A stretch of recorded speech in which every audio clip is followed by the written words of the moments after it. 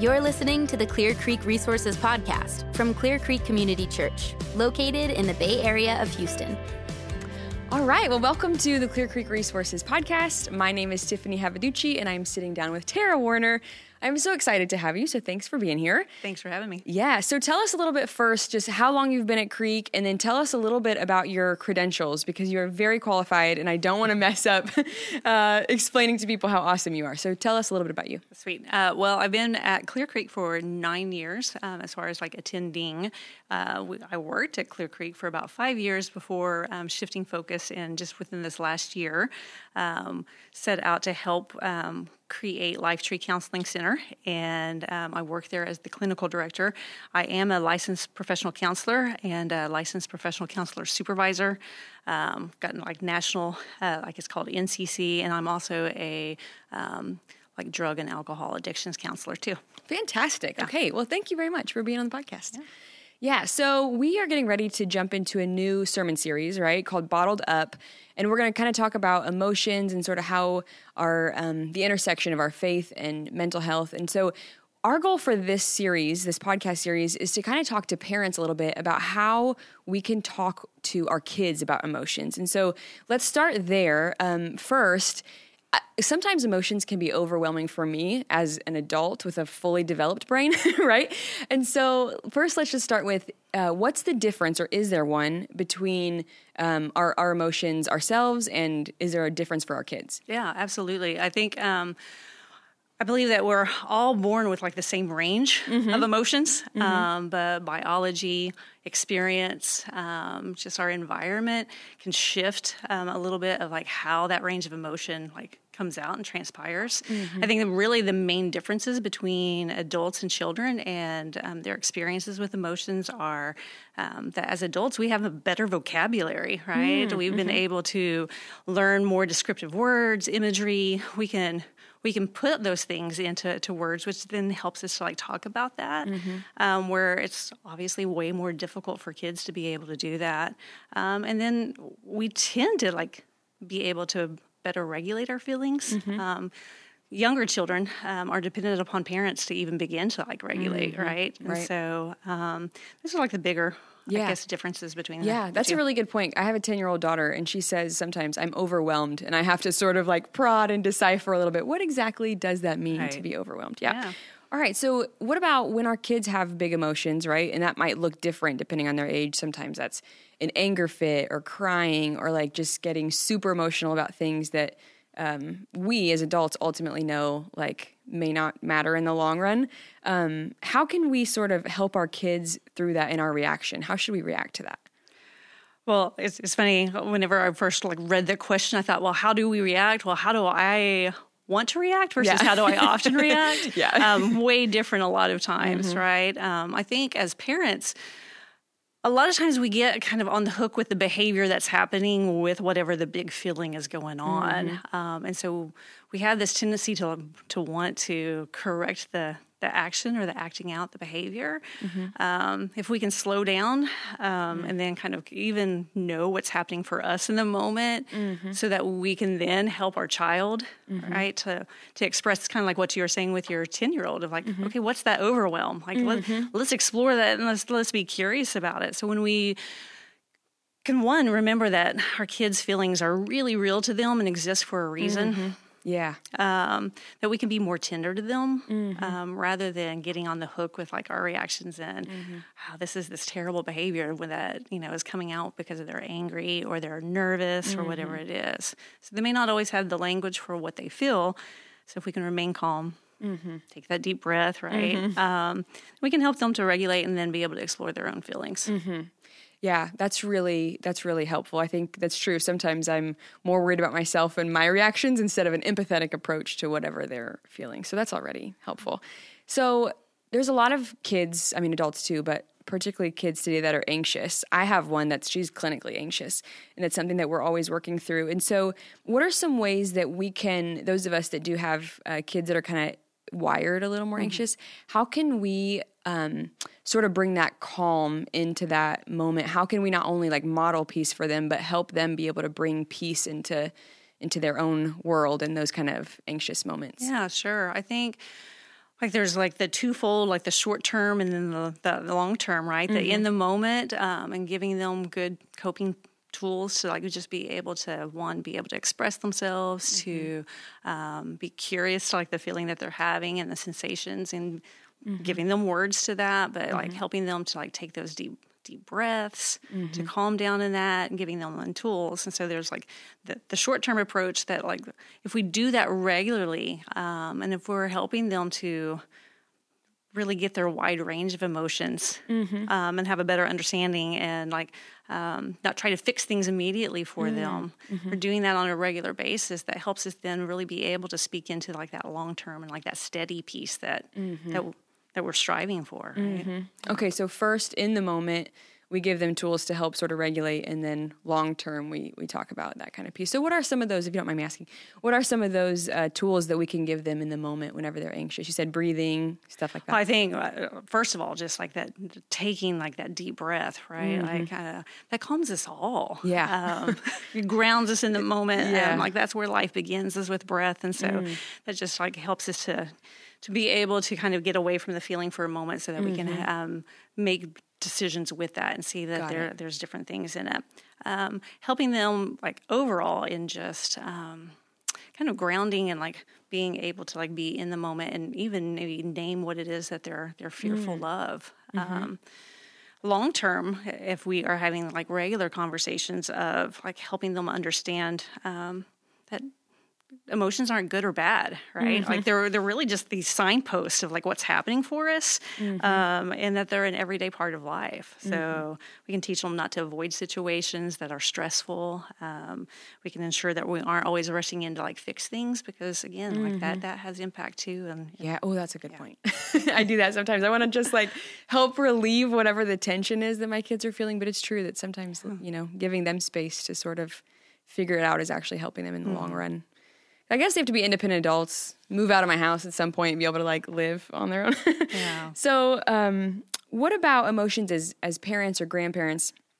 I just yelled at my kids this morning, so full disclosure, I'm still a work in progress in this area. But so how can we not only control our own emotions in those moments, but then also sort of explain them to our kids when things go not according to plan? Right. Yeah. Well, no one gets it right 100%, right? There's actually some research that I think leads to, if we even get it right about 50% of the time as parents, that's good enough. Oh, great. Right? So like that brings some relief, right? Some encouragement that like even whenever we mess it up, if we take the time to repair and to say, gosh, I had really big feelings in that too. Let's talk about those big feelings and what was going on for me. And like I was nervous in you messing up, or I was upset that this was occurring too. And, being able to like share that.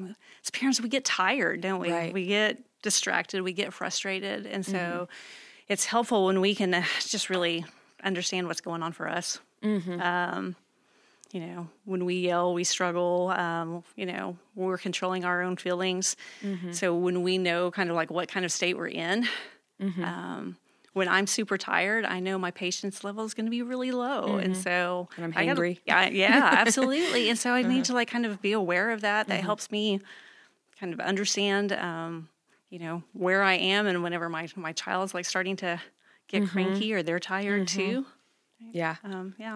Yeah, that makes sense. I mean, that's the beautiful thing about grace, right? Even whenever you mess up, there's like a redemption that happens in even apologizing, right? Or like acknowledging that we messed up too. I have this one vivid memory of my dad that I don't even remember what it was that he was upset about, but he raised his voice with us, and then afterwards he came back and apologized, and he was like really, I don't know, repentant. You know what I mean? And I don't even remember what it was that the problem was, but I do have vivid memories of him apologizing. And so I always think about that, because I go, okay, there's hope that when I mess up, even if, there's some, God can work in the redemption of. Absolutely, He can. It comes to like attunement to our kids, right? Like that is so just like really just the most important foundation, I think, emotionally for them is that as parents, are we tuning in? Can we like notice what their feelings are? and then like, how are we responding and how are we reacting to that? And then whenever we don't react well, like that, having that repair just like that, that helps them like know that there's security in that whenever they do have a big feeling, whenever something does go wrong, that things are really genuinely going to be okay, right? And that brings us back to like towards that piece of when I know that like that is there, and like whether it's like the grace is there, right? We get that genuine peace. So, right, which is what we're looking for in community too, right? Absolutely. Like it's the same thing. Really, what I hear you saying is the same thing that we're looking for: that peace, that acceptance, that being known and loved no matter what. Right. It's the same thing that we can offer to our kids. I love that. That's awesome. So now, how does faith play into these conversations? So how do we not only show our kids, but like explain to them how God wired us for emotions, right?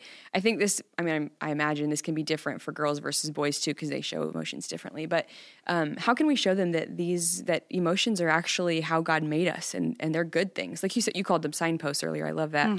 Yeah. Talk a little bit more about that. Yeah. So, I mean, I really do believe that God designed our emotions to be like gauges, right? Like not our guides. We don't want our emotions to like guide us. That's where we get like tricked up and in trouble, right? But like they really are these gauges or guideposts about like what we believe and what we believe about ourselves. And so when we begin to look at emotions as just like almost these data points, like they're reporting to us, right? Like kind of what's happening in the moment. So, so often, like I hear people like talk about emotions are so stupid, right? Like we don't and that's because we're responding in a way that we really don't want to in the moment where we're feeling something that we don't want to. But deep down, like there's a reason for that. Like God created our emotions so that we have connection, but also that we can like look into and see like what we believe and what we really value. Yeah.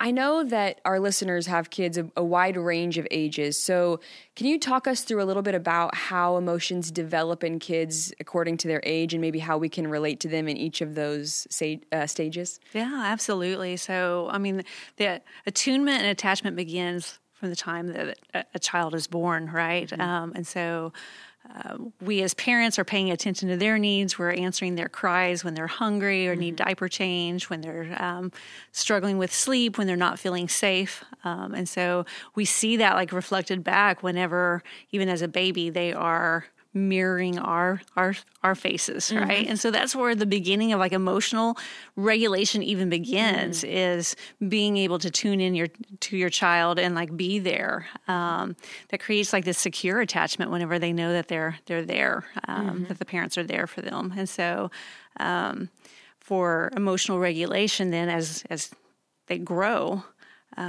when kids are toddlers and they don't have the words, but they've got the big feelings, like with the frustrations that their shoe fell off or they didn't get what they wanted or whatever it might be, we can help by beginning like naming the emotions for them. Oh, you're frustrated that that's not happening, or oh, you're sad when this, and we can help describe some of like maybe the sensations that they're feeling with that, so that they can begin to identify. Reading books about emotions is so helpful. Read early and often, and about all kinds of stories, whether happy and sad. That helps expand that range of feelings for kids. It gives them a whole lot more language about that, because a lot of times whenever we can give words to it, when we can name it, we can do something with that too. Yeah, that's helpful. So what I hear you saying is helping them identify and articulate what their feeling is. So as they grow and develop, then whenever we ask those questions or try to tune in, they can tell us more accurately exactly what they're feeling, then we can know how to help, right? Right. Awesome. Okay, and then how about older kids, teenagers, young adults? Absolutely. It still continues like those descriptions of like asking the good questions of like helping them to identify. Again, we have to like kind of know what's happening for us too. We can't necessarily regulate for our kids if we're not like regulated ourselves. And so that means we've got to be emotionally intelligent too, and like know what's going on for us, because then that helps us to give language to it and help our kids and like whatever feeling they've got going on. Yeah, that's a good point. So sometimes I struggle with like, I want to be open and honest, right? I want to be authentic in what I'm feeling and model for them, that emotions are good gifts from God. But how much like where's the line in that? How much is too much? What do I show? What do I not show? I mean, I go to therapy every week, happily. And my kids know, like, hey, you can't come in the office, can't interrupt because I'm going to therapy right now.